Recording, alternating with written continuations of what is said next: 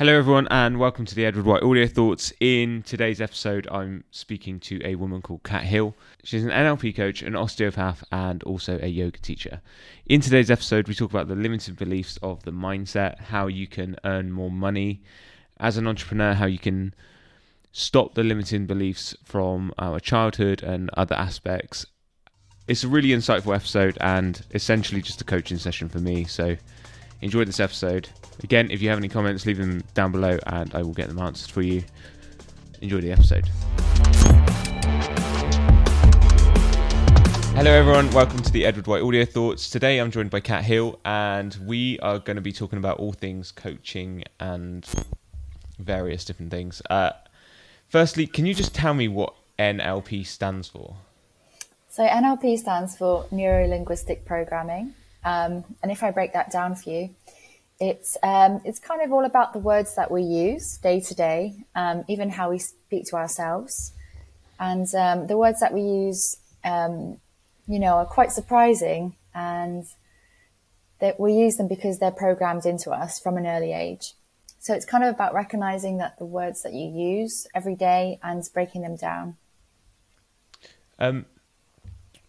So where did NLP start? Well, there's a lot of different sort of ideas about it. It's been going on for a little while. They used to use it in business first. Mm-hmm. Actually, a lot of the people in business used to use it to get what they want. Mm-hmm. Because by understanding how different people work, you can use the words that resonate with them more and are more likely to get like a positive response. But there is like a big psychology behind them. Like if you delve into coaching and NLP, it's all about like beliefs that we've adopted as children. So you could maybe go back to cognitive psychology, developmental psychology within children. And it's probably that would be the stem of it. Mm. So what do you think is like the most common belief system that people have? What would you, from your like perspective, what have you noticed is the most like common belief system that people have got? I mean, the two things most things, if not everything, comes down to is this underlying feeling of one, I'm not enough, or I'm not loved. I'm unloved. Like if you really come down to the crux of it all, it's that feeling of either not feeling loved or not feeling enough. And I think in today's society, with how we live as well, we used to always live in communities and tribes. We've lost our connection with who we are, and also that family support base, that network. And, we've kind of lost that feeling of belonging, being enough, and perhaps because of that connection, not feeling quite loved enough. How do you think that is... How do you think that's portrayed in people's life, that unloved or unwantedness? It could literally be anything. For example, high achievers, they think the next thing is always going to make them enough. They're going to be better. And it's not that far away either, is it? It's always like just that next thing. Yeah, it's like I will be enough when I have this car.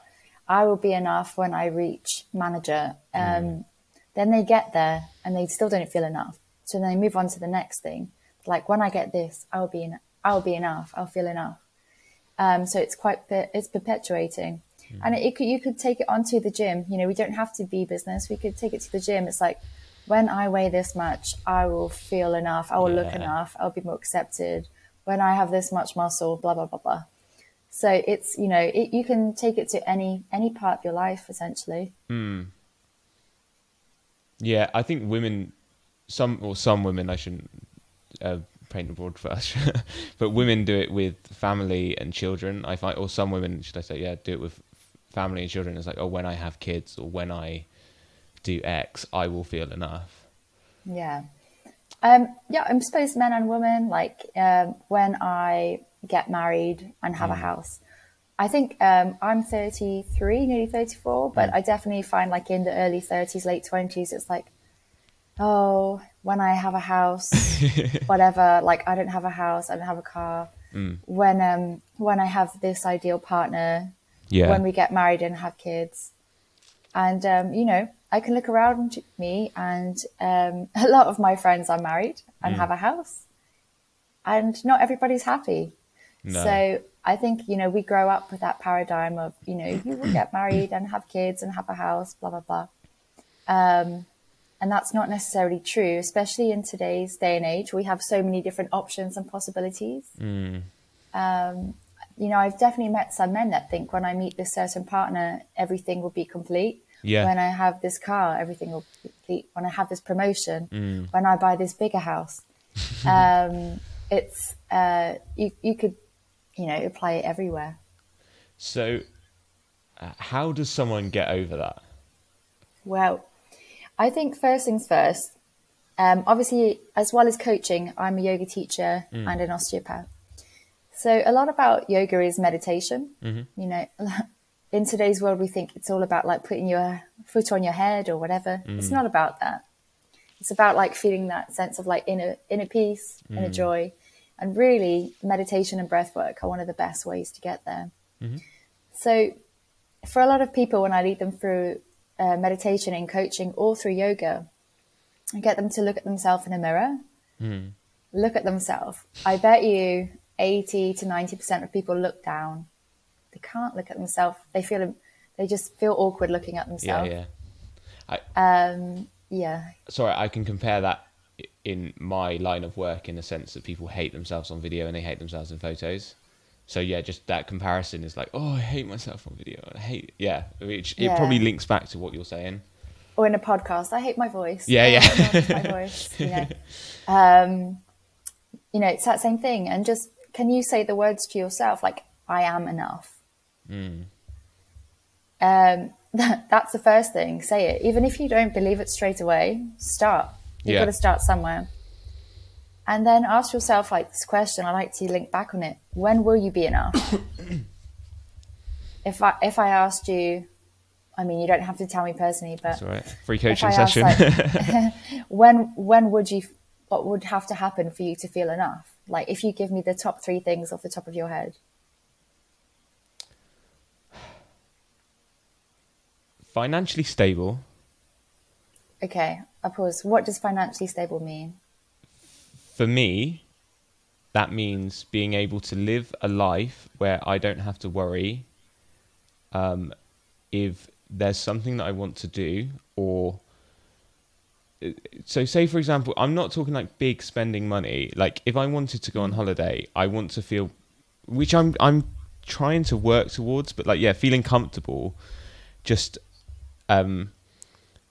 essentially having a stable income that I feel is matching with my needs. Like I'm an entrepreneur, so it fluctuates so much.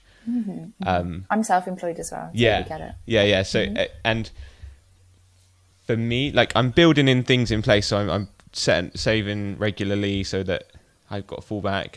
But I want to be able to have an income that I can go, right, I want to go traveling around Europe, or I want to go pop to wherever, and then being able to do that. I think that's for me is my financial freedom. Financial freedom. Okay. You asked for free, didn't you? Well, yeah. Well, I think financial stability is really interesting because. Do you want to pick that up? Yeah. Go on. So if that's okay. Yeah, totally. Yeah. So, for example, by the end of that explanation, you came up with financial freedom. Most of us are somewhat financially stable who may be listening to this because we're not living on the street. No. There's a difference between financial freedom and financial stability. If you were to have that financial freedom, you mentioned that would enable you to travel, take time off work. Do you have that ability now to do that? No. Okay. If you had that, would the other parts of your life change? For example, your intimate relationships or the home that you had? Not the home, but I think the intimate relationships, because of that, spending more time with people and stuff. And I want to take my daughter around Europe and stuff and do it while she's young enough to enjoy it. and not like what actually want to spend time with me, and not still remember it, if you know what I mean, like old enough to remember it. So yeah. Home, no. So it's really interesting. It's like, well, okay, visualize yourself, you've got this financial freedom, but in order to get that financial freedom, there's a lot that you would have had to put in, which would have maybe taken away from time with your daughter initially, for then to enable you to go away for however long.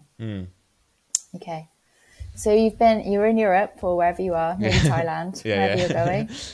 Okay, you're with your daughter. Then will you feel enough? I think so. Yeah, I think it would be that feeling of just making memories, really. I think, yeah. So there's a lot of different parts of life. We talked about home, so your home wouldn't be different. No. Intimate relationships, they wouldn't be different. Your health.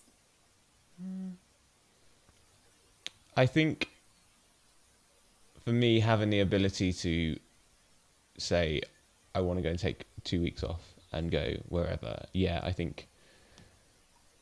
And because I am one that can work and work and work. And I've definitely got better at it, like going to the gym, making sure I'm doing walks, seeing sunlight, drinking water, sleeping at an appropriate time.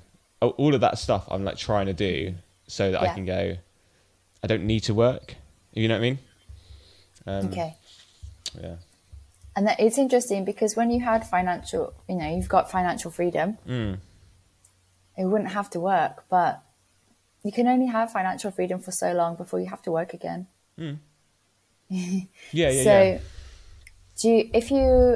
So that would be great for that time you're away. Then you come back from traveling. Then what? Well, yeah, it's that kind of thing of like, you have to earn more, or not necessarily earn more, but just that having that stableness of it, maybe. Yeah, the stability of it. Yeah. If you like weren't to go away and travel, if you weren't able to do that, how would that make you feel? Bit pent up, a bit frustrated. Yeah, just like I'd feel okay, but then I like having something to look forward to, and I like having something. Yeah. Okay, so I think, like, for example, that you'd feel enough at that time that you're away and having a great time, but then you come back, and then you're back to like, what do I need to do to feel enough, right? But so the thing you is, can I feel love enough for a short time. Sorry. Yeah, no. I love working, and I love, like, well, the way I see it is like my life's in different kind of buckets. So I've got like the family bucket, which is just me and my daughter. I've got like the work bucket. I've got the adventure bucket. I've got the fitness bucket, and I'm trying to essentially manage all of those so that I don't empty one of them. Great. And feel completely depleted because I've not gone to the gym at all this week, or not had any walks this week. Or like, not spending enough time with my daughter and pushing that off. It's like, it's for me, I don't feel depleted when I've come back and I'm like, I've got to work more. I'm like, all right, so I think, that's my difference. I mean, that's great that your work fulfills you. Like, I love my work. I think it seems rare nowadays that people actually enjoy their work. It does, doesn't it? But it saddens I really me, actually. enjoy it. It is quite sad. But, I think after COVID, you can take away a lot of positives, that people started to branch out and started doing things that actually interested them, or got creative again, etc. The Shopify, the platform. Shopify. So it's like an online e-commerce platform for building businesses. Their revenue and user base increased so much over the COVID period. Like, loads of businesses were going down and stuff, but people were starting their own businesses and developing new things, which I found really interesting. And I had only been back in England for 7 months. Oh, wow. COVID happened and Yeah. I just restarted a business from scratch. So and osteopathy was closed for 3 months until it was classified as healthcare. Oh, okay. And I teach yoga as well, and all the gyms were shut. Mm.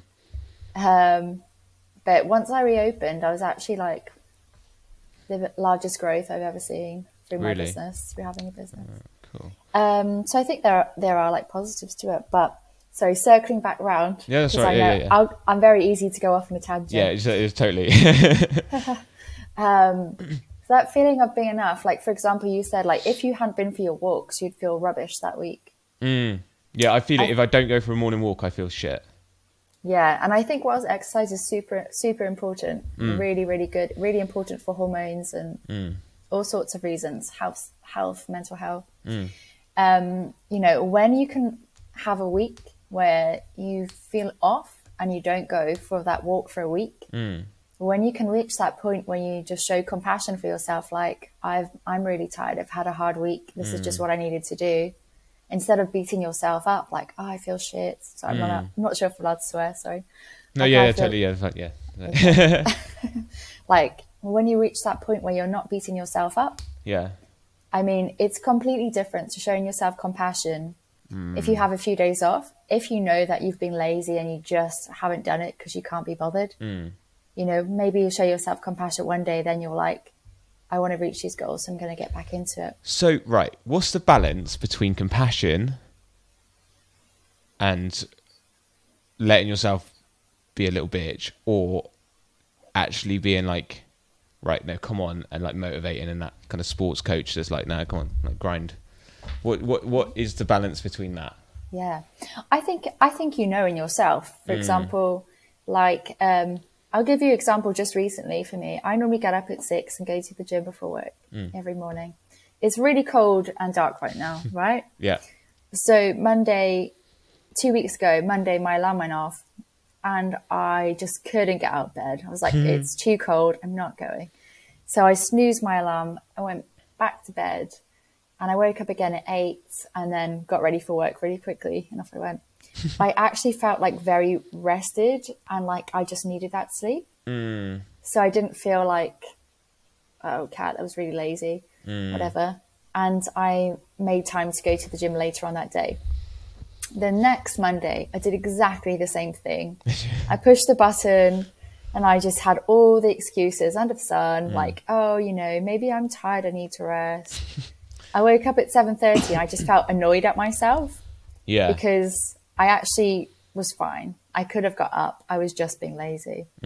So I think it's having that ability to be compassionate, but also objective. Like a lot of yogi philosophy teaches you to be objective. Like, you know, when you meditate, you're observing the thoughts that come in, but you're not letting them overwhelm you or absorb you. And it's kind of the same thing. It's like you observe the thoughts that come in. Yes, the first week I was like, oh, I feel a lot better for having the sleep. The second week I was like, oh God, I feel awful. I just feel like, oh, that was a lot of excuses, Kat. Like you really just needed to get up and go. This Monday, I pushed the button. I went to the gym. So I think it's about being objective with yourself, observing your thoughts objectively. It's really easy I think it's very easy if you're self-employed, if you're competitive, like I'm quite competitive. I kickboxed for like 7 years. I was a kickbox instructor before I ever taught yoga. I'm one of those quietly competitive people. It's really easy for us to beat ourselves up, but it doesn't always help, because what happens when you push yourself, especially at the gym, when you're really tired, you get injured. It's easy. Or, you know, maybe compassion is like, hey, I'm not going to hit a big weight workout today. I'm going to go for a walk. I'm not going to go for a 5K today. I'm going to do some yoga. So would you say having almost like contingencies in place? So I've got like a gym routine that I'm like, all right, I'll go and do whatever each day. And then maybe if I'm not feeling 100% up to it, or I didn't have the sleep, having like essentially like a fallback. So it's like, I will do maybe just a HIIT workout today instead of like full weights, because Yeah. Or Yeah. if you're not going to go to gym today because you're tired, when can you schedule it in later in the week? Or does that mean that you're not going to have your Friday pizza? You know, Yeah, yeah, yeah. it's, but it's like also not beating yourself up. I used to kickbox 4 times a week and gym 5 times a week. And, if I didn't go to kickboxing, I'd be like, oh my God, I'm going to get It's so ruined, fat. yeah. Everyone's going to be faster than me. I'm going to be so slow, blah, blah, Yeah. blah, blah. And it's just not true. It's not true. It's just the thoughts we tell ourselves in our head. And how does that make me feel? Crap. Yeah. And no one else has done that to myself except for me.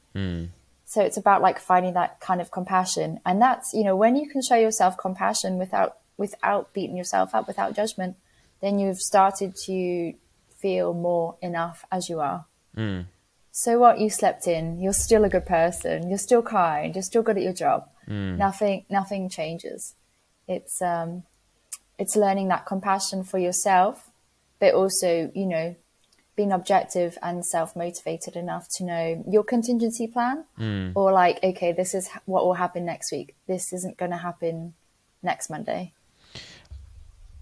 I would push back just a little bit. And that is sure. in the sense of tomorrow, Edward is fantastic. He can get up. He can go to the gym. He can do a load of work, have time to go to the gym, eat perfectly, do whatever. And in my head, I'm thinking, right, I'm going to do tomorrow. So I'm going to push it back to tomorrow. Where do you think the line is that you say, stop? Like, so I've got a kind of concept in my head of like, does future Eddie want to do it? And whether that's cleaning or like we were talking about before, the tax accountant stuff, does future Eddie want to do it? And it's like, no, because if you just did it now, it's done. Yeah. So why? I mean, if you feel in the mood to do it, do it. But if you're really like, I don't want to do this. No. I think it's good to work out why. One is boring normally, right? Or like you're not invested in it. Yeah. So then you need to come back to your goal, essentially. So this is what coaching is about. Like, what is your vision? So I know we've spoken a lot about the gym, but maybe it's easier to talk about that. So what is my vision? Like, what's my goal?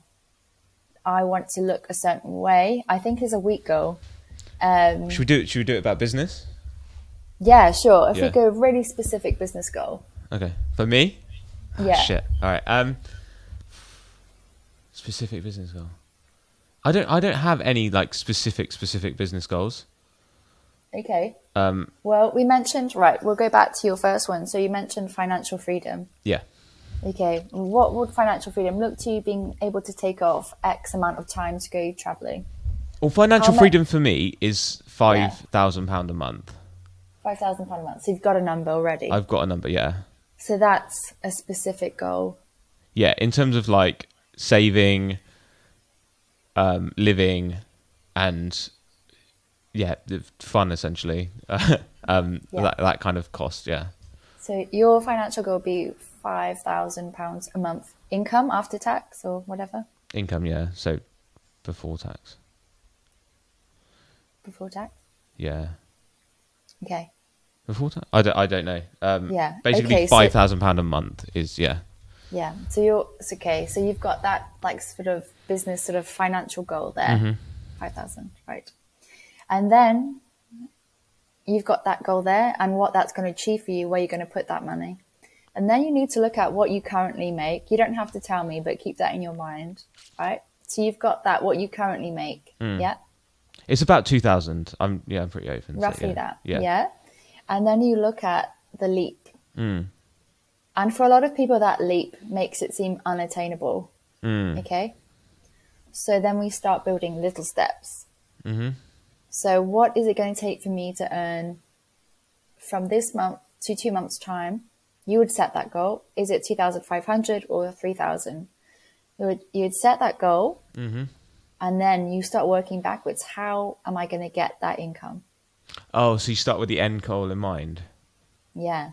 So for example, you pick whichever number you want. In 2 months' time, how much money are you going to earn? So 2,500. 2,500. In your mind, do you have one or two steps that would help you get that 2,500. So it would be essentially business development and maybe, business development. Yeah. Business development in like what aspect? Like marketing? Or outreach and Outreach. Okay. yeah, approaching clients essentially. Okay, Yeah. great. So approaching clients outreach. So that would need time. Yeah, time. So if you were like, oh, I really need to do marketing today or reach out to people, send emails, but I can't be bothered. I don't have the time. Yeah. I just can't be bothered, whatever. Then you coming back to your vision of why you want that money is going to help you progress, right? If you have no idea why you're doing that, why you're spending time with outreach, or you have very vague numbers, you've got nothing to work towards, essentially. You've got no goal. What's the point in running if you don't have an endpoint?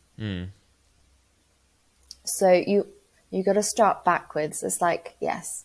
So 1 month you might monitor, am I moving closer to my goal? If yes, awesome, great. Now what?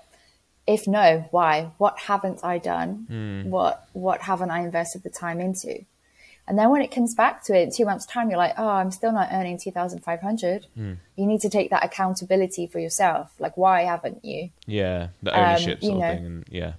Massively right now, we're in financial crisis. I'm using, the little hands because, we've always had some sort of financial crisis. I graduated during the recession in 20, whenever it was, a long time ago, 2011 or something. Yeah. And I had to go out there on my own because nobody was hiring. No. But I made it work, and I'm still an osteopath nearly 12 years on. But I think like 30 to 40% of my year group aren't working as osteopaths anymore. Really? Okay. So, we need to take that accountability for ourselves. Yes, there's a financial crisis, but we just spoke about businesses during COVID absolutely thriving. And you've just lived through 2 years of real uncertainty. Exactly. If we can live through that, we can live through anything, right? So I quite like the way you put that. And I think for me, it watching the news is just a no-go in the sense of... I don't have the news on in my house at all. No, it's just anxiety-inducing headlines. There's never any positives from it. Yeah. And I see it in my world where people fall into one of two categories, and that's either a like get up and go mindset and I can do this, or a full like woe is me, help me. I think that the thing like with the get up and go mindset is fab when you're feeling it. But what I find in my is that like people like David Goggins, I don't know if you're aware of him. I've never read any of his books. I need to. But... Sorry, come back to what we talk about. David Goggins, go. Jocko Willink's a bit like that as well. Yeah, I'm not sure of him. No. But we need to make things sustainable because, this is classic, I don't know, bodybuilders peak, right? They smash it all out. What happens? One, women become infertile, broken bones because of their demineralization because they're not eating the nutrients they need to at the very end of their comps. Same in kickboxers. I treat a lot of MMA fighters and that. They just at the very last 2 weeks, they basically starve themselves to cut weight. And dehydrate themselves as well. Injuries, dehydrate. Yeah. It's rubbish. It's absolutely rubbish, right? And if you do things more sustainably, you're healthier over time. That's why when we talked about the 2-month window, it's a step to a step. And this is how we sustainably reach our goals without burnout and without some part of our life having to suffer. So right, okay, yeah, I think that goes back to the point of like the bucket thing for me. So that's a really good analogy. Yeah. So how do you think people can do that, and how do you think people can manage it effectively so they're not letting things slip in their, say, family life, in their because I can find it so easy to go, oh, I've done a hard day of work, I'm just going to eat like shit, I'm just going to buy whatever pizza, and whereas I know deep down, like I know if I eat that, I'm going to feel horrible, and I'm going to feel horrible for the day after. But it's really hard in the moment to go, I'm not going to sit and watch Netflix tonight. I'm going to maybe read a book, or I'm going to call a friend or something. And it's easy to go, oh, here's this little short dopamine thing that's going to draw you in. Sorry, this is a long-winded question, but yeah, essentially, how do you manage that so that you're staying on track without burning out, without just like solid, just go, and being mindful, essentially? Well, I think the compassion component comes back in. Like, we all have a day. We all do have a day where we're like, I just need to cocoon away today, eat a pizza, watch Netflix. And I think sometimes we just need that, but it's not. The most important thing is it's not every day. Okay. Depending on whatever goal you have, if your goal is business driven, you only have so much energy. So perhaps more of your energy will be going into that. That's just how it works. But it's like, if your business life, your financial life, or your business, your work was a 9 out of 10 energy you're giving it, it's like then making sure that your personal relationships or your intimate relationships are not like a 1 out of 10. If they maybe have to sit at a 6 out of 10 for a couple of weeks, okay, but make sure that you get some sort of time in to fix that. For example, if you've been working flat out all week and you haven't had time to see your daughter, on a Sunday you make an effort to go and spend the afternoon with her and take her out somewhere. So it doesn't have to be, one pebble in each bucket every single day. No. Some days it might vary very slightly, but then you make up for it at the end of the week. And I mean, it's not like, I'm sure there are business people out there high up there that are 10 out of 10 in business and their family life is a 1 out of 10. And they're like, oh, it's her birthday, we'll take her out, blah, blah. Yeah. That doesn't work. No. You need to check in with yourself. I think a lot of people, that's fine. Do that, where they idolize people like Steve Jobs, Tiger Woods, all these really high performers, and they don't actually look at their life as a whole and go, oh, Steve Jobs had a daughter called Lisa who he like basically just abandoned. Yeah. And then Tiger Woods' marriage and life, and had loads of affairs and stuff, and like no one looks at that and goes, right, is that the kind of lifestyle that I want to be living? Yeah, and I do think that's partly to do with media and how we seem to glorify certain aspects. We only see the good. Yeah, the show reel, essentially, don't we? Yeah, and I think there's so many examples of that in the media amongst like famous people. And it's kind of coming back to like, what kind of life do you want to lead? Yeah, you can be successful, but do you want to die alone? What is your legacy you want to leave behind? Like, massive house, you can't take your money with you when you die. No. But it does give you a lot of freedom in life. But if you've got no one to spend that with, what's the point? Right? So it's having your goal there, your reality check. These people, their goal was only ever one thing, and it was very narrow. And I think to have a balanced life, you need to have like a balanced perspective of what you want. In coaching, one of the first sessions I do is like a very deep meditation. It's called castle view meditation. And it goes into, we go deep into meditation. We talk about your dream house, your castle, essentially, what it looks like, where it is, location, whatever, even down to like what surfaces you have in your kitchen. And we talk about, what does it smell like? Who's there with you in your castle? What do you do for your work whilst you live in this castle? You've got to think about all parts of your life. Like, money's just a tiny part of life.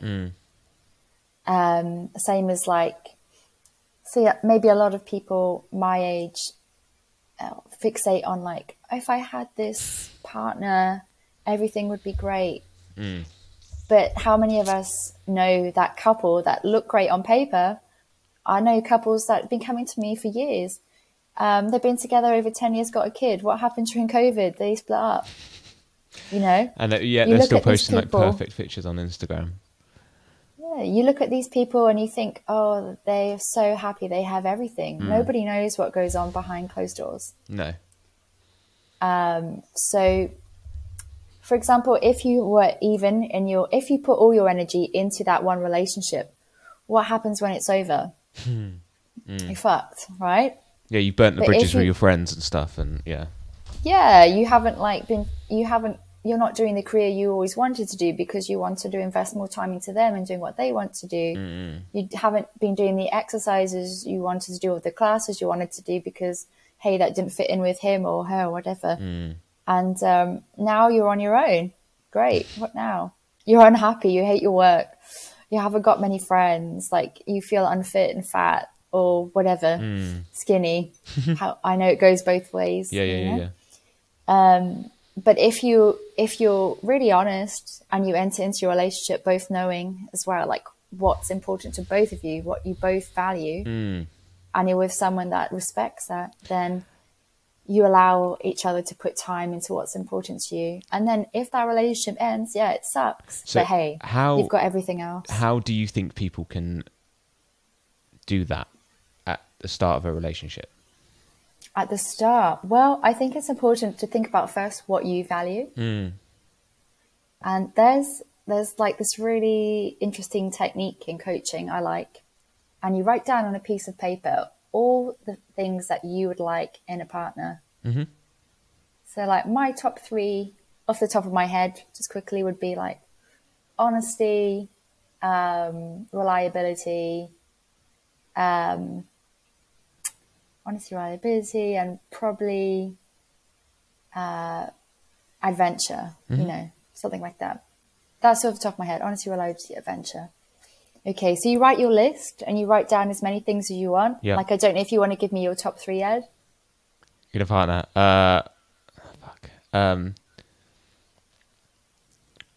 Drive. Compassion. And openness. Great. So you would write this down. I'm sure there's more than 3. Like most of us, more than 3. Like for me, like health is a massive value as well. So I write down this list here of all the things I want in a partner. Then I go down the list and I think, am I that? Am I that? Oh, Am so I you that? compare yourself to the list that you've made. Yeah. Okay. Yeah. Right. Yeah. So why are you asking for somebody that's like really healthy and fit if you're not healthy and fit? Why are you asking for someone that's driven if you're not driven? Yeah. Because you attract the energy in that you give out, essentially. And if you're like constantly, if you're basically thinking, oh, this person's so driven, I'm going to be with them, then down the line, your energies won't match anyway. No, because And you'll something probably will take begrudge over. him, won't you, or her? If It's like, oh, he's always at work. yeah, that thing I wanted. It's like he's always doing, and he's never got time for me.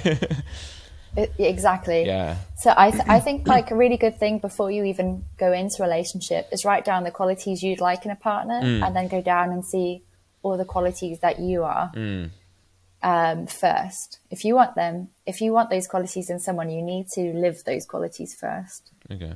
So say someone does say, like a woman says, I want a driven man or woman, whatever, and she's not driven herself, how could she then go and become more driven or look introspectively and say, right, I want to become more driven? Like, how does she then do that? What's the kind of steps that you would take?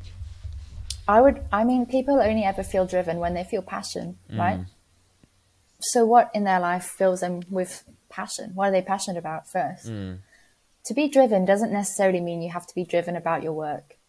It could be that you're really driven towards maybe a cause, like I'm really driven in my fitness goals, or I'm very driven in working for this charity. I'm very passionate about art and creating art, or learning. Another one, some people just love learning. They're really passionate about learning. So being driven doesn't have to just be about work. So I think you could review that. Like, what fills you with passion? What are you passionate about, essentially? If your passion is Netflix, something probably needs to change, right? Yeah. I think a lot of people do, though, or they fall into that. In what way? Like the Netflix sort of thing, or I don't know. For me, it feels like a lot of people numb themselves. Yeah. With they're food, not passionate about Netflix. porn, Netflix, fill in the blank of the easy thing that's to do, that's not hard work. Yeah, why is that? They want to numb things. Why? Because they feel not enough. There's some insecurity in them that they cannot be with their own thoughts because it's so unnerving for them. It's stressful. So they're like, let's numb that. Disassociation. Yeah. What are some, or are there, should I say, it would be the question, are there any like positive numbing methods? Well, I don't think numbing is the right word. No. Basically, if you're numbing, you're disassociating and you're not being present, essentially. But I think there's unwinding rather than numbing. But for example, if you want to watch an hour of Netflix, it doesn't mean that you're, it's not like, I'm sure we've all been there where we spent a day just binge watching something. But that's numbing. But unwinding, we all need time to unwind, like taking an hour to just chill and switch off. Like meditation is basically a single focus. A lot of people think it's when you think about nothing, but it's actually coming down to a single focus, which is like either the breath or you're listening to a guided meditation following the adventure. That time that we're not thinking about like, oh God, I haven't cooked the dinner, I haven't been shopping, I haven't this, I need to do that, blah, blah, blah, blah. That time that we take to just clear our minds is going to help reset our nervous system and help us function at a much better level. So if your relaxation, I don't personally think anything with screens is that good for your nervous system. But if that's the only way you can relax and you have an hour a day, fine, But because we all need to reset our nervous system, if we're running on adrenaline, sympathetic nervous system all the time, our bodies will crash. It will crash. We don't think as clearly. Our hormones on our bodies change when we're running on sympathetic system all the time as well. We're not as effective in any part of our lives. So for me, like meditation is the best way, even if it's just 15 minutes a day, to just quiet the mind, get into the body, and have that focus. Do you know why I tell people, and before they come to yoga, say switch your phones off. Like everything can wait an hour. Yeah. Nothing is going to happen in an hour that you can change or that will end your life. Like just switch your phone off. And I think people need to do that a bit more. Sorry, yeah. Can you just talk about the sympathetic nerve or the sympathetic system that you were just, or expand into that a little bit more, please? So when our nervous system is made out of two parts, our sympathetic system and our parasympathetic system. So our sympathetic system is fight and flight. It's what happens in our stress response. And there's, another one, freeze. So fight, flight, or freeze. So for example, caveman times, if something was trying to eat us, we'd either fight it off, we'd run away, or like some animals in the animal kingdom do, they faint. That's the freeze like a possum, response. Play dead, Yeah, this can come up in other ways in our modern day life.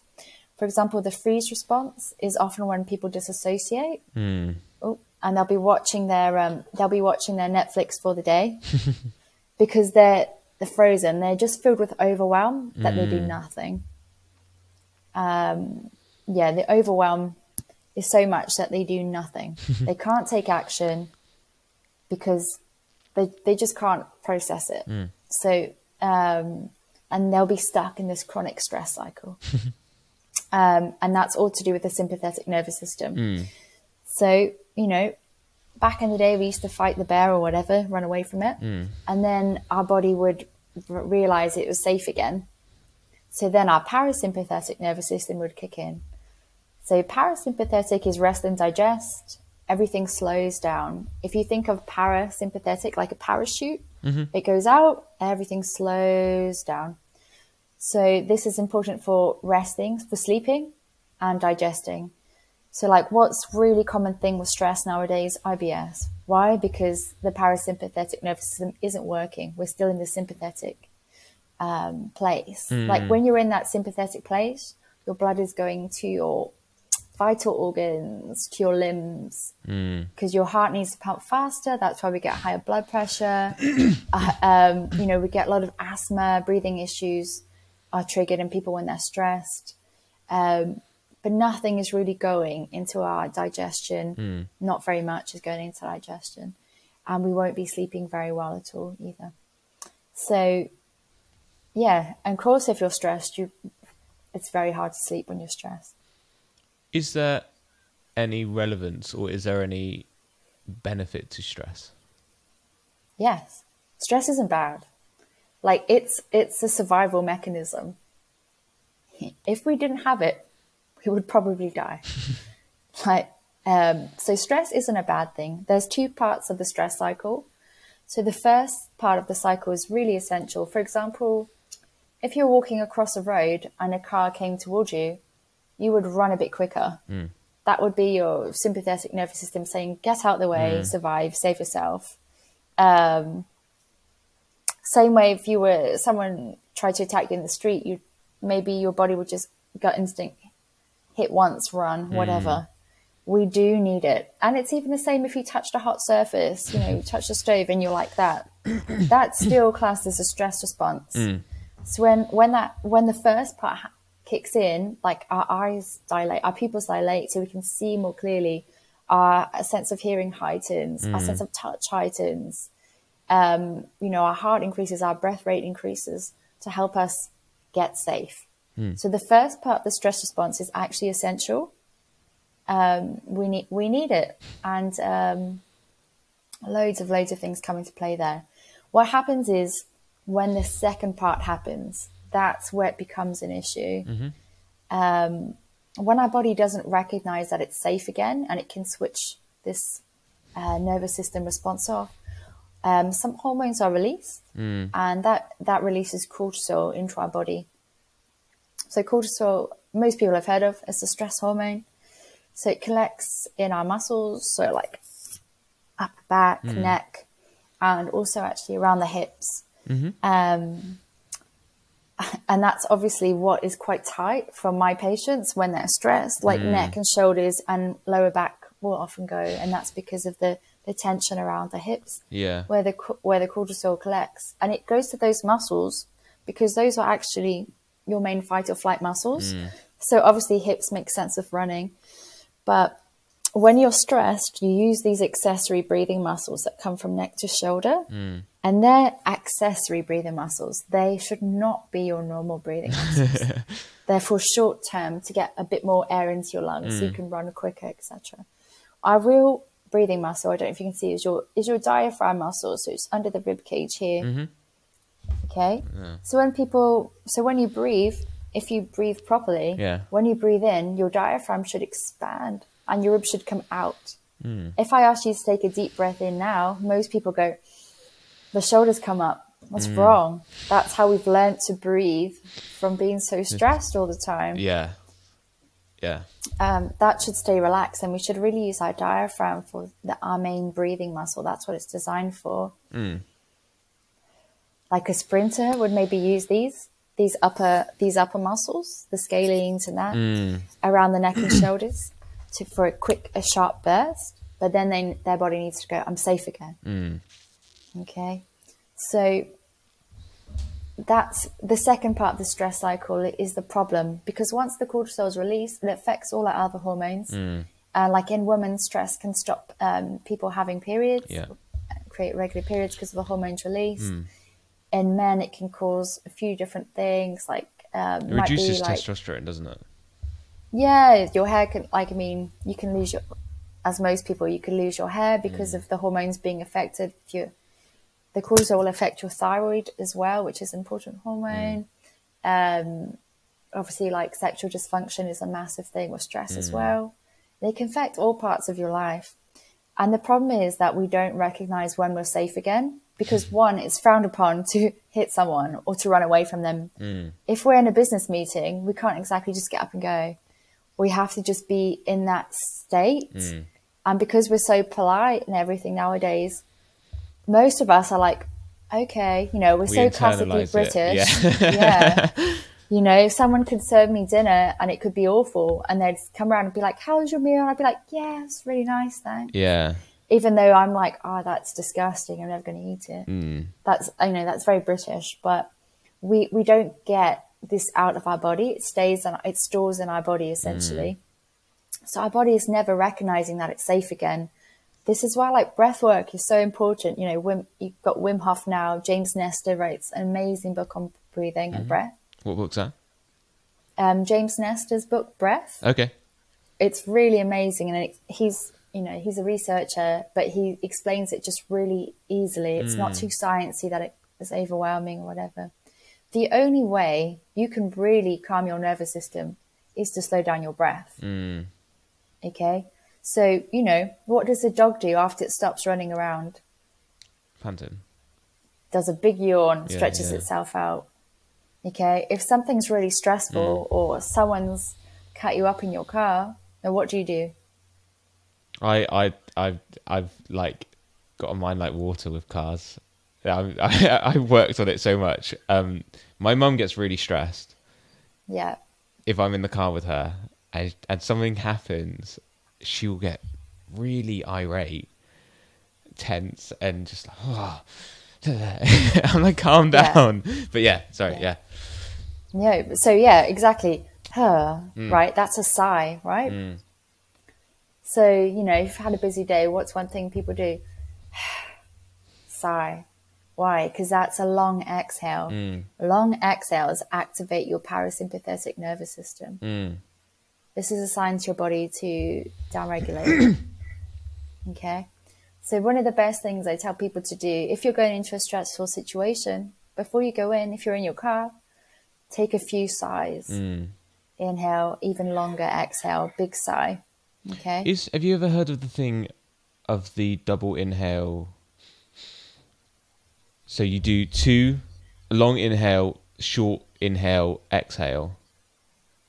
So it's like I think it's called a physiological sigh. Okay. So you're essentially mocking that. And yeah. I learned it from Andrew Huberman, so I'm probably butchering it. But yeah. Have you ever heard of that? Yeah. Not that one in particular, but I think it would have the same neurological effect. 2 short inhales and a long exhale. Yeah, so you're taking as much breath as you can in, and then you're taking more than you think you can, and then you're letting it all go. And Yeah. So if you wanted to encourage your parasympathetics, you do a longer exhale. For example, Wim Hof breath is a sympathetic breath because it's these inhales are the more important part of the breath. Yeah. And the same in yoga breathing. We have a few breaths where like bellow breath, and it's all to activate the body. And you do it before your physical practice. And it's to help activate the body to get it moving. Okay. So if you wanted to feel more, if you were feeling really tired, you're like, oh God, man, I'm so knackered. You would do your inhale breaths with a heavier focus on the inhales to get your energy up and get you more activated. If you were really stressed, you had a really long day, or you're going into a business meeting you're nervous about, you would do a breath with the long exhale. If you just felt all over the place and you wanted to feel more grounded and you just wanted to center yourself, a really good breath to do would be like box breathing or 4-sided breath, where you breathe in for 4, hold for 4, exhale for 4, hold for 4, and then lengthen it out 5, 6, all even sides. So depending on what you want for your goal of how to feel is how you would breathe. Okay. Do you mind just doing that, like, again, in the sense of pick me up, take me down, calm me? So if we start with the pick me up, what is that breath work look like? Yeah. So there's a couple of different ones. And where would you say it's applicable? Before exercise, like if you wanted to do an activated breath before exercise is a good time to do it. First thing in the morning, if you're feeling super tired, there's some of the yoga breaths for activation are really good for getting your body activated. So you do them before you eat your breakfast as well, which is good. So you'll do your active breath then. Me personally, I don't like doing the activated breath because I feel I'm already running on a sympathetic thing all the time. But like Wim Hof is smashing it with the activated breath. And they do use it in yogi philosophy quite a lot. I would say with the activated breath, you need to make sure you're safe wherever you are. Like, I think it's, Wim Hof says it himself, but like, don't do the breathing in a bloody pool, right? Because what happens is some people go lightheaded. Okay. So you do your breath first, then go into the pool or the ice water, whatever. So if you're going to do your activated breath, you need to make sure you're in a safe environment first. You're sat down, not standing up. You're sat down and you're not in water. You're not going to drown yourself, basically. Okay. So you could there's a couple of different ways to do your active breath. You always make sure you're sitting tall, not crunched over, so your ribs are like nice and tall. And then you could, so in through the nose. You kind of always want to breathe through your nose. James Nestor writes a lot about nasal breathing.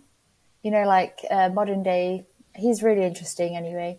Like we have a lot of dental issues nowadays, and we have a much higher palate and a lot more snoring, sinus issues. And it's because most of us actually breathe through our mouth. And it was never really designed to breathe like that. So except with the exhale, I will go out through the mouth, but going in, you kind of want to go in through the nose.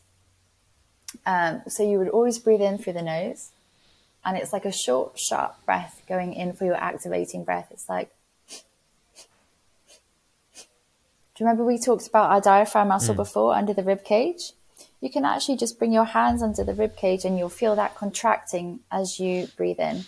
So if I put that down like that, and so you pop your hands there, and then as you inhale, you go.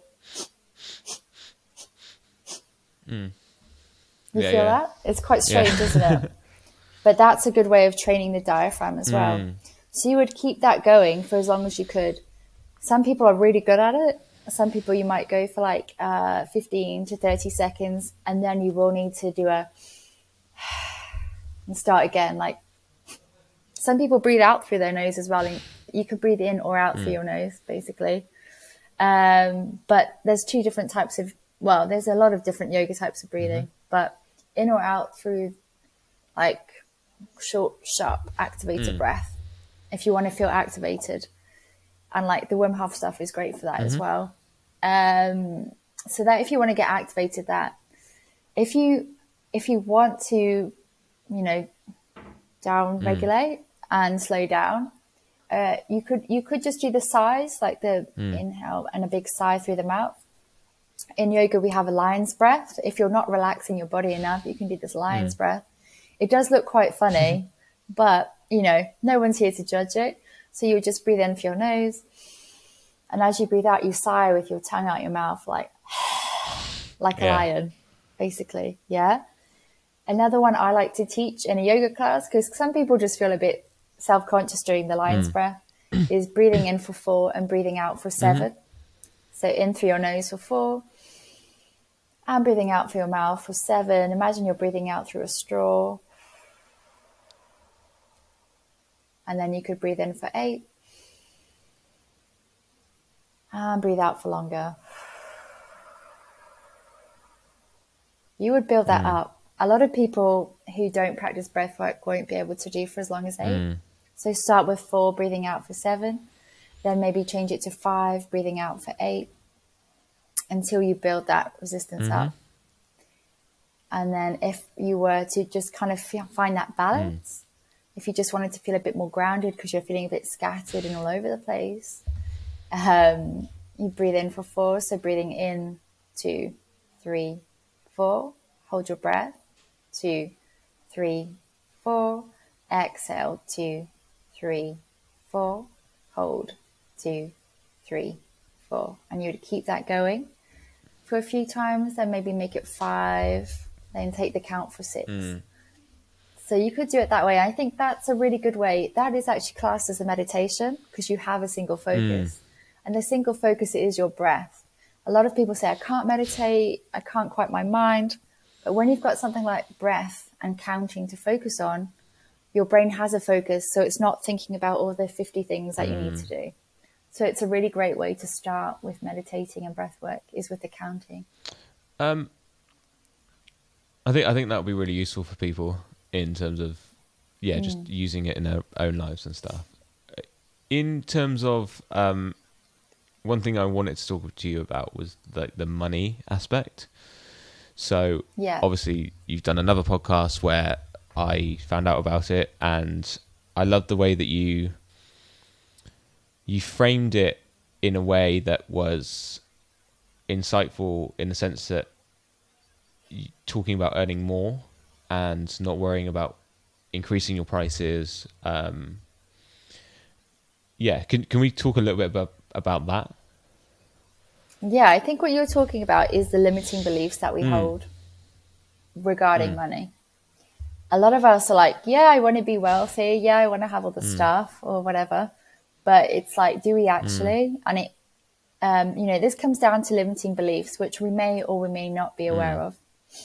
So in that podcast, I think you're talking about, we talked about kind of like growing up, depending on what kind of your family dynamics were growing up. For a lot of people, maybe like me, like I'm not from a poor upbringing, just from a generic sort of upbringing. But even my own family, they were like, oh, it's all right for them, they're rich, or it's all right for those people. And it kind of creates that divide of them and how us, the other half live. Right? How the other half live. There we go. Is that, That's literally what my parents said. Yeah.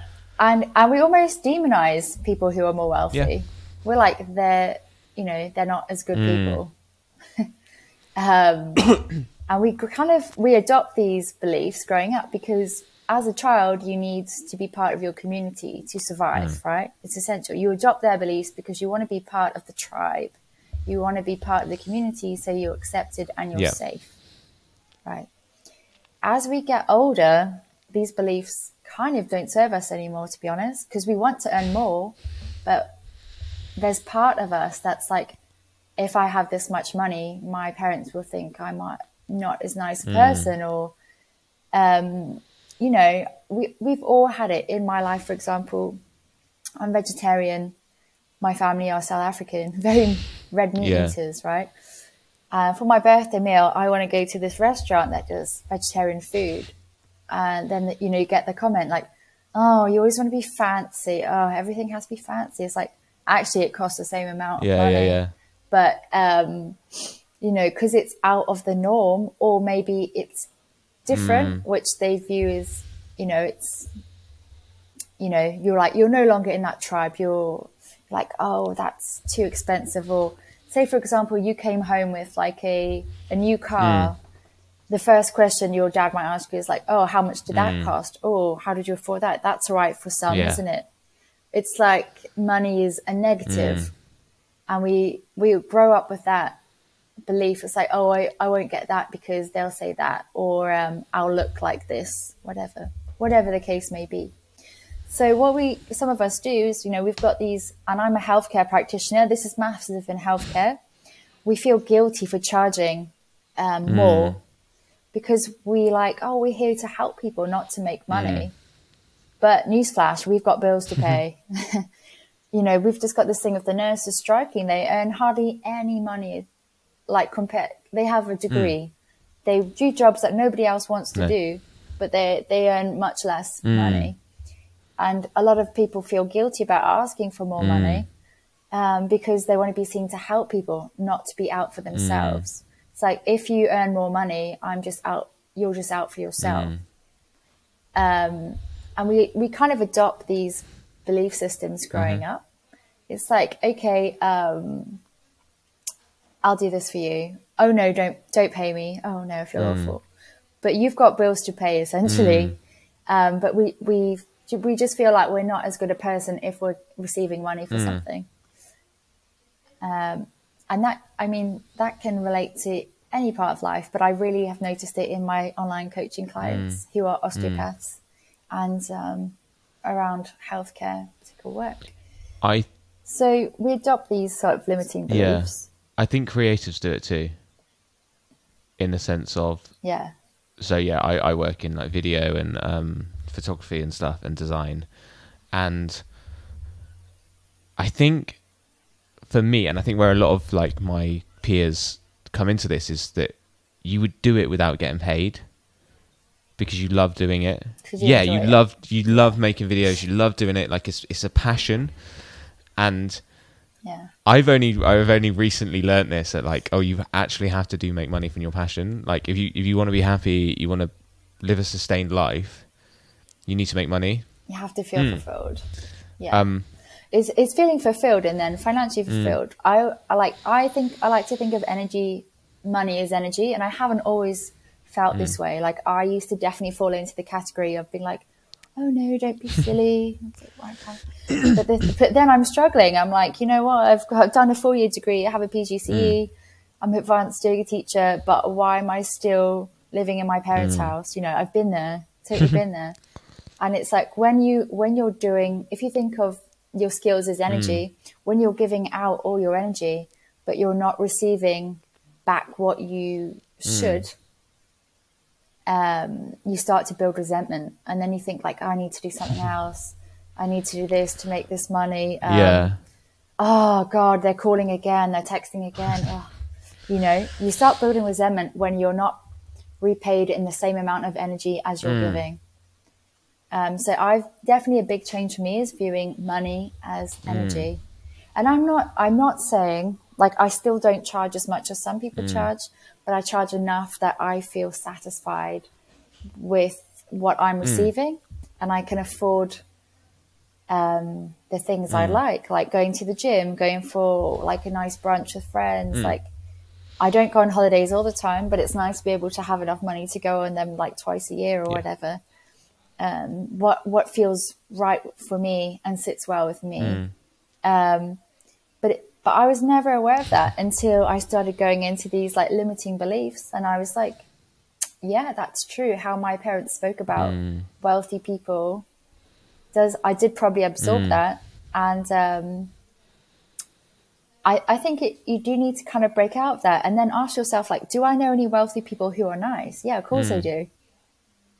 You know, and they do nice jobs, and they're really nice. So I go around their house, they always offer me a cup of tea, and they're like, do you want some lunch? Like, very lovely people. So I think becoming aware of that limiting belief first, like, where's that come from?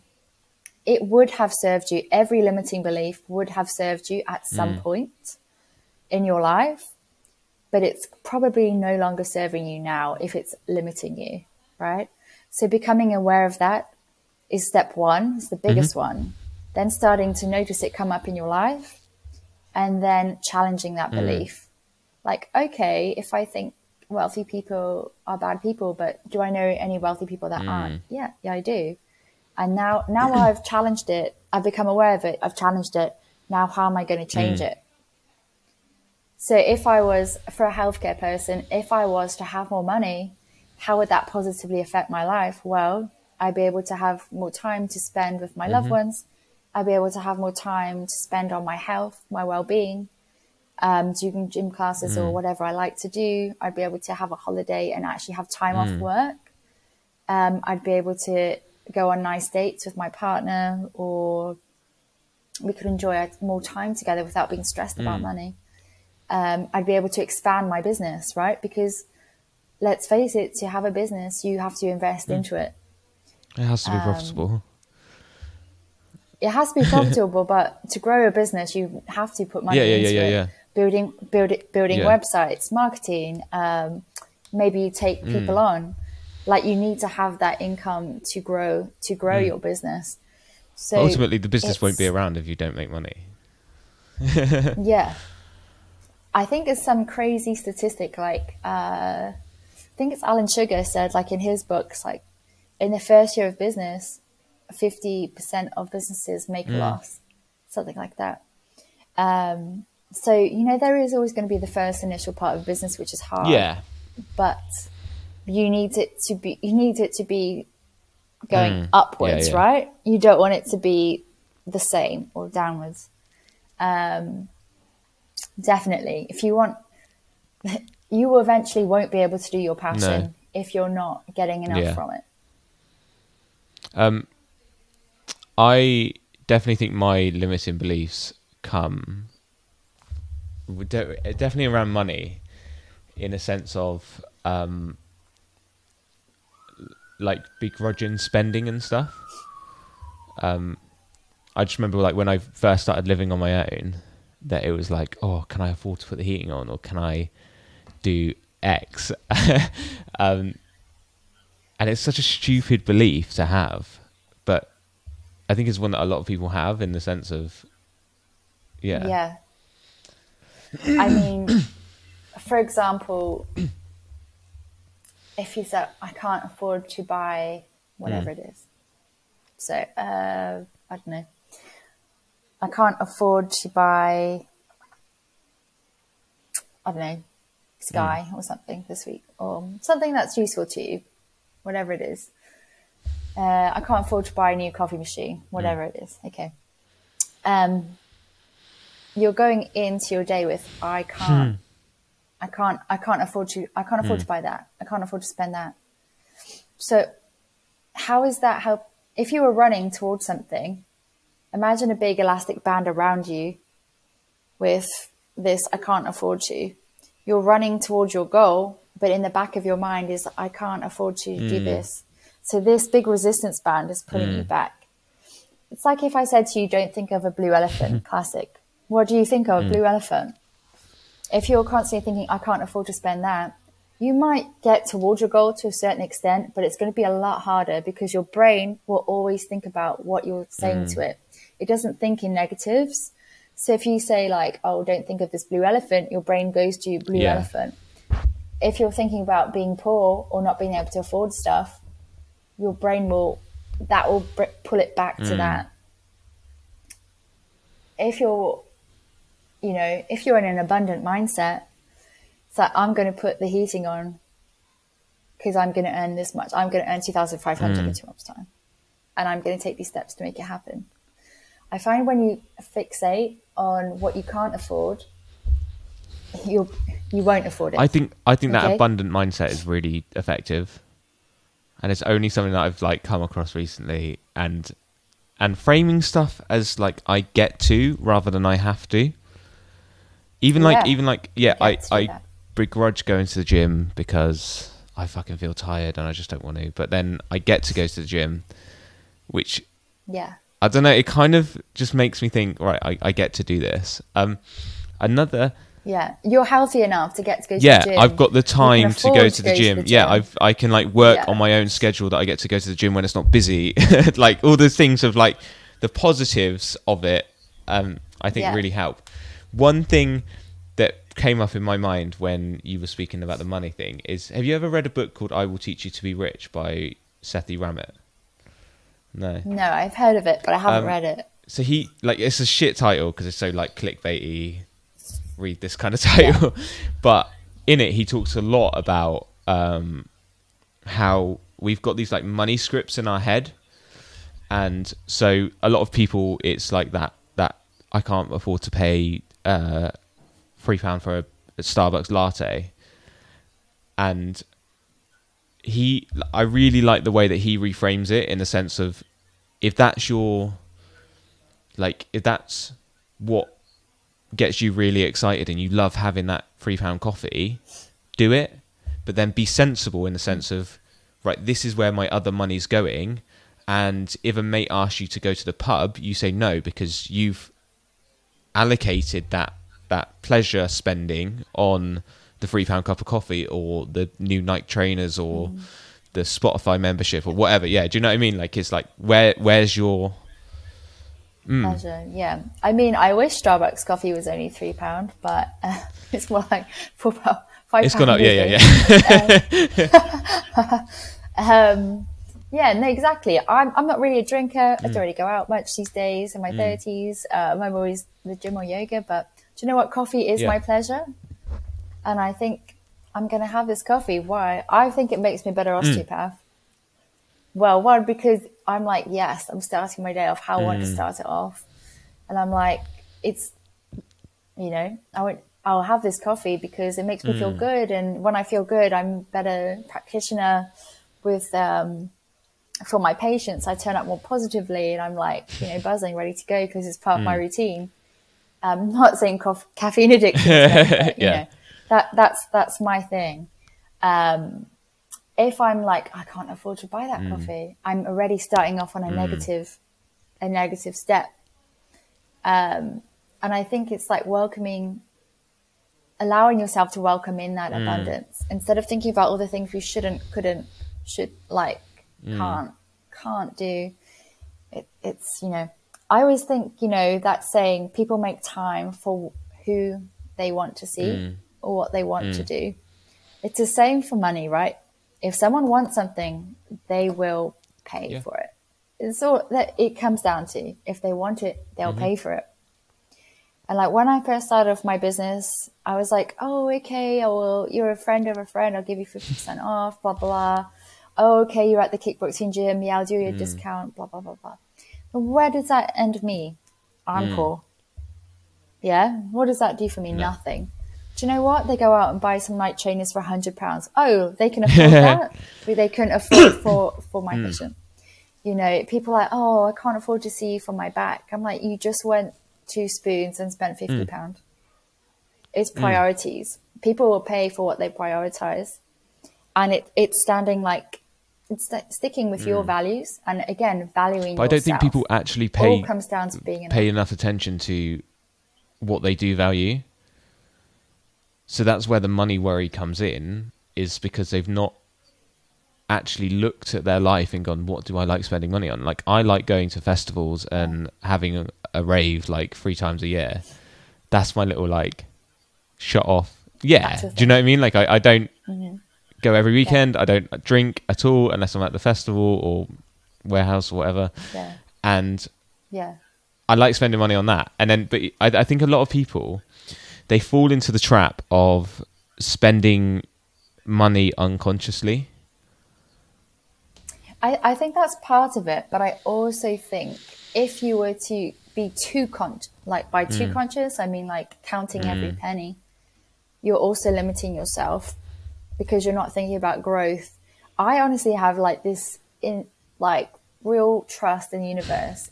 If it's meant for me, it will come to me. And I say, every week I say, okay, look, it's looking a bit quiet this week. I want to have 20 patients this week. And I say like, please, universe, I need 20 patients this week. And I have that trust. It will come in. Have you ever like wanted something and you thought, if this is supposed to happen, it will happen. And something maybe doesn't go the way you thought it would, but something even better comes in. Like, it's just having that trust that it will come in and not being afraid. I think fear with money is massive. It's like, I will count every penny. Like, I always wanted to do my advanced yoga teacher training. It's a month. You take a month off work. If I was to count every penny, I'm self-employed. If I don't work, I don't get paid. And if I was to think like, oh God, I just, this is too much. I can't make it work, blah, blah, blah. Like, I wouldn't be earning for a month and where am I going to put my money? Blah, blah, blah, blah, blah. But I was like, I'm going to do this. This is going to happen. If that means I have 3 coffees a week, fine. But it almost becomes unconscious because I'm so set on what I want. But I'm also not afraid it won't happen. Yeah. I just have trust. This is going to happen. I know it's going to happen. I know that the universe wants the best for me. And I know I deserve it because I feel enough, right? Like when you set your prices for your business, it's like, oh, I feel a bit awkward asking for this much money. Why? Because you don't feel enough. When you don't feel enough, other people don't feel that you're enough. You have to give off their energy, like your skills, you're valuable in this way. So once I stopped giving people discount, you know, initially you could be like, oh, you know, when you first start, you're like, oh, people won't be able to afford this, blah, blah, blah. Like, I feel guilty, whatever. Once I was like, this is the price, come or don't come. They were, you know, some people maybe like, oh okay. And then, do you know what? With the MMA guys, they got offered someone else to sponsor them for free. And yeah, they did go to this new guy for free, whatever. But you know what? When they really hurt themselves, who did they call? They called me, right? And they paid the full price and they were happy with the results and they came back again. So it might not happen straight away, but it's really valuing yourself and your skills and knowing you've got something to give people and you have that service. Like service is so important in whatever you do, however that is. You're providing a service for someone, but feeling fulfilled, one, in that service, but also really valuing your skills and what you have to offer people. And I think having that abundant mindset is part of really feeling enough with what you do and valuing it. And I don't mean being complacent or cocky, because to be an osteopath, you have to, or to do anything, right? Yoga, osteopathy, whatever you do, you have to go and learn, be constantly learning to keep feeling, to keep filling up your skills and feeling excited about what we're doing. Like, oh, wow, this is new. This is amazing. This is exciting. And keep that passion, that energy alive. And then that helps you feel more fulfilled in what you have to offer people and standing firm in your costs and what you're charging people. And if you know, my sister is like, that's a bit much. I'm like, mate, they have a private cleaner come to their house once a week. They can afford to have their back cracked 2 times. Like, fine. It's having that self-confidence enough that you don't let outside thoughts bring you down. And I do really think family is key to that, right? Everything comes from childhood. And, you know, they have this saying in yoga, if you ever think you're enlightened, go spend time with Yeah, I've heard that, yeah. And it's so true. It's like feeling enough. Feeling enough is constant work. You don't just feel enough one day and it stays that way. It's constant work. And that comes back to mindset, feeling I am enough. I deserve to be earning this much. One of the worst things I hate people saying is I need to fix myself. I need to fix myself first. Because you're not broken. No one's broken. No. Like, we are how we are and we're imperfect, but that's perfect, right? I hate when people say, oh, I'm broken, I need to fix this about myself, or I need to fix myself first before I can do this. You're not broken. You're enough as you are. And the more you can recognize that, the more things will start improving in your life, in every aspect, financially, personally, energy, activity, whatever it is. I think another piece of advice from my perspective is just charge a little bit more every time you do a new project and see where it gets you, because sometimes you'll go, oh no, like you'll get a load of kickbacks. If you charge too much and people are like, oh no, I can't afford it, then you'll realize, oh, it's probably a bit too expensive. But if you just constantly go, oh, maybe I'll add £100 onto that project, every year I review my prices.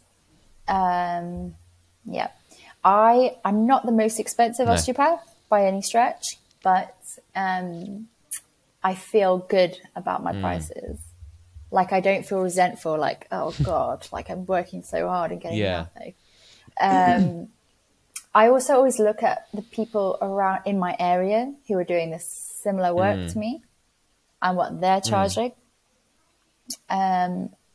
It's probably different with creatives to healthcare, because people will come back for recovered appointments, etc. But so I look at that as well before I set my prices.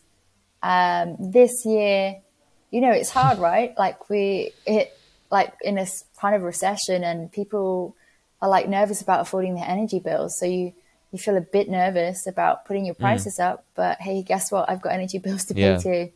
So it's putting them up, I think, in a fair way, without taking the piss, essentially. But also, you can't keep them like You can't keep them as No. they are, because, think about Groupon, right? For example, if you can get this thing, if you pay £60 for something, say an osteo treatment or a physio treatment, £60, and then if you got this voucher and you paid £10 for a treatment, which one are you likely to value more? The higher one. Yeah. You see? So if you're underselling yourself, say you've got 10 years of skills training, but you're charging 50% less than someone, think about how your clients are viewing you. And the kind of Are clients that you attract as well. Absolutely. Yeah. For example, what would you rather have, like an M&S Swiss roll or a Tesco Value Swiss roll? Which one they could have the same ingredients, but which one are you likely to go for? Yeah. You know? Yeah. And I think from the perspective of a business owner, people respect you more.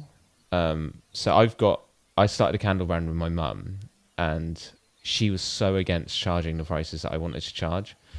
So £17, which is quite expensive for a candle, I will totally admit that. But I don't want to be in the candle market where it's so saturated and you could go to a supermarket and buy a cheaper candle. Do you know what I mean? And I think it's only now starting to pay off, me sticking my ground and going, no, that's what we're charging. Just in the sense of, like, I've had National Trust approaching me to stop the candles, and I don't think that would have happened if they were cheaper. Yeah. But I think as well, it's like, what can your candles probably have like higher quality ingredients, or they're more sustainable, more organic, or whatever. It's like, I have this thing with life coaches, to be honest, like, so some life coaches have done what, I don't know, a day course, and they want to charge like 20 something grand a year. Like, I've been in the health industry 12 years. I did like a really intensive NLP life coaching course, a lot of hours. And I did so many hours coaching before I qualified as well. I wouldn't feel good in myself charging someone that much money. As much experience as I have, the people that I want to help are not those sort of people. Okay. So depending on what you cost, I mean, you have to, I think you charge, so you have to be able to back that up with whatever you're giving. For example, if, I don't know, your candles were made with like the cheapest wax, whatever they're made of. So they are handmade soy wax. Yeah, there you go. They're handmade soy wax. You've got quality products going into it. I think if you have the quality and you're confident in the quality of your services you're offering someone, charge what you think you're worth. And that's, that saying, like, people will say, charge what you think you're worth, fine. But if you've got no filler, it's crap and it will crumble. And you'll know that subconsciously, won't you? Like, you'll feel like a snake oil salesman and be like, oh yeah, I'm just selling shit. Yeah. Yeah, that's not sustainable, right? We might get one, or you might get lucky and get one or something, one or two, but it's not sustainable long term. So yeah, charge what you feel you're worth. But like, you have to really, really feel that worth. Like, your skills, or what goes into your product. You feel confident, comfortable. That's enough. Yes, I feel really good about this. I feel positive.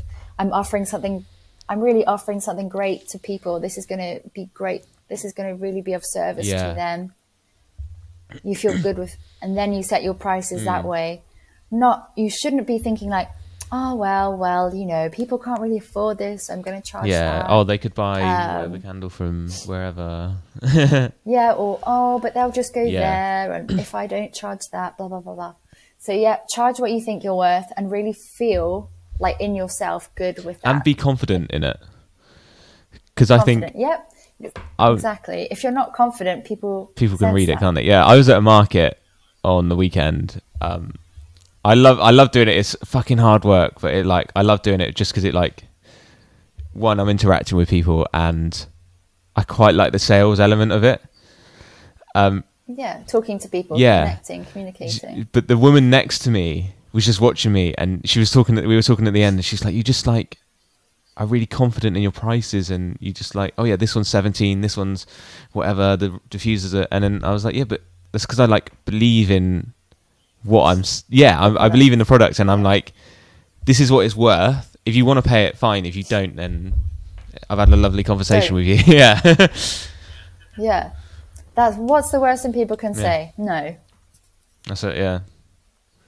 Let's take the fear away. Take the fear aspect out of it.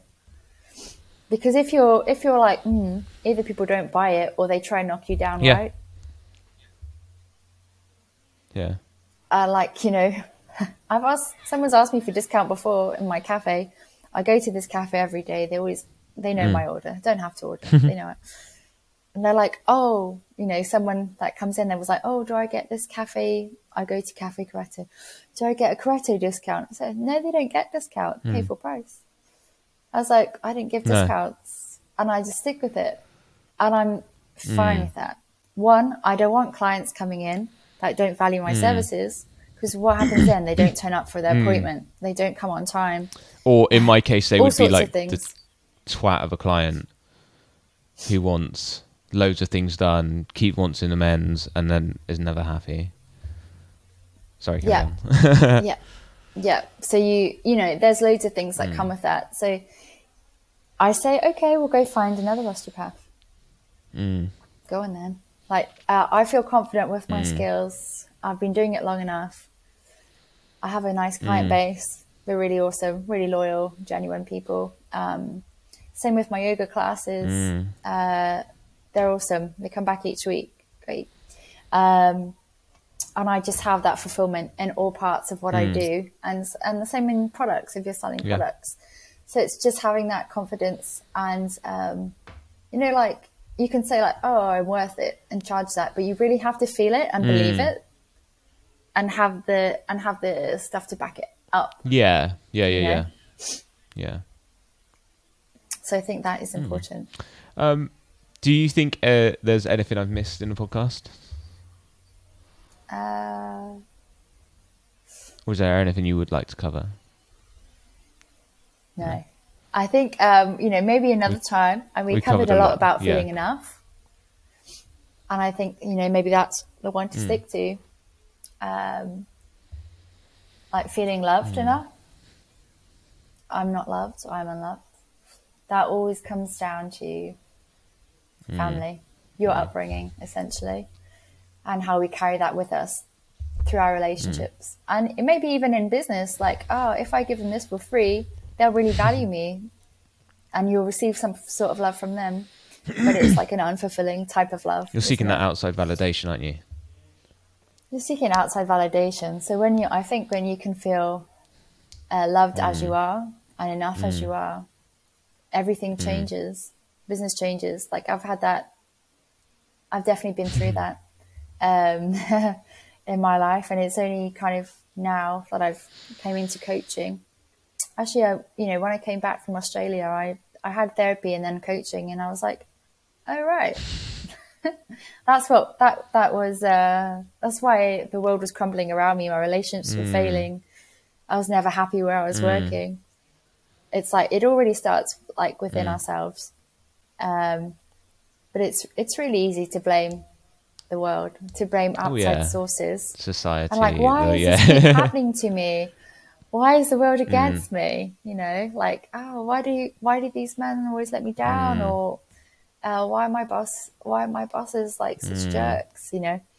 So I think, when we bring it back to ourselves and actually explore these limiting beliefs and why we don't feel enough or loved as we are, everything, all parts of our life around us change. Work, business, money. It's all good, isn't it? Positiveness and optimism, I think, for me anyway, just help life. Yeah, I think it's about being, again, like we said at the beginning, like being accountable, but being compassionately accountable. You behaved the only way you knew how to at the time. But now that we're stepping up the awareness, we can choose new ways to react or to behave, to respond. Cool. So like one last parting bit of advice, if you have any for anyone, if they maybe, I don't know, they're feeling lost, they're feeling stressed, what would you say to them? Meditate. I would say do some breath work. Like 4-sided breath is a great way to start. There's tons on YouTube.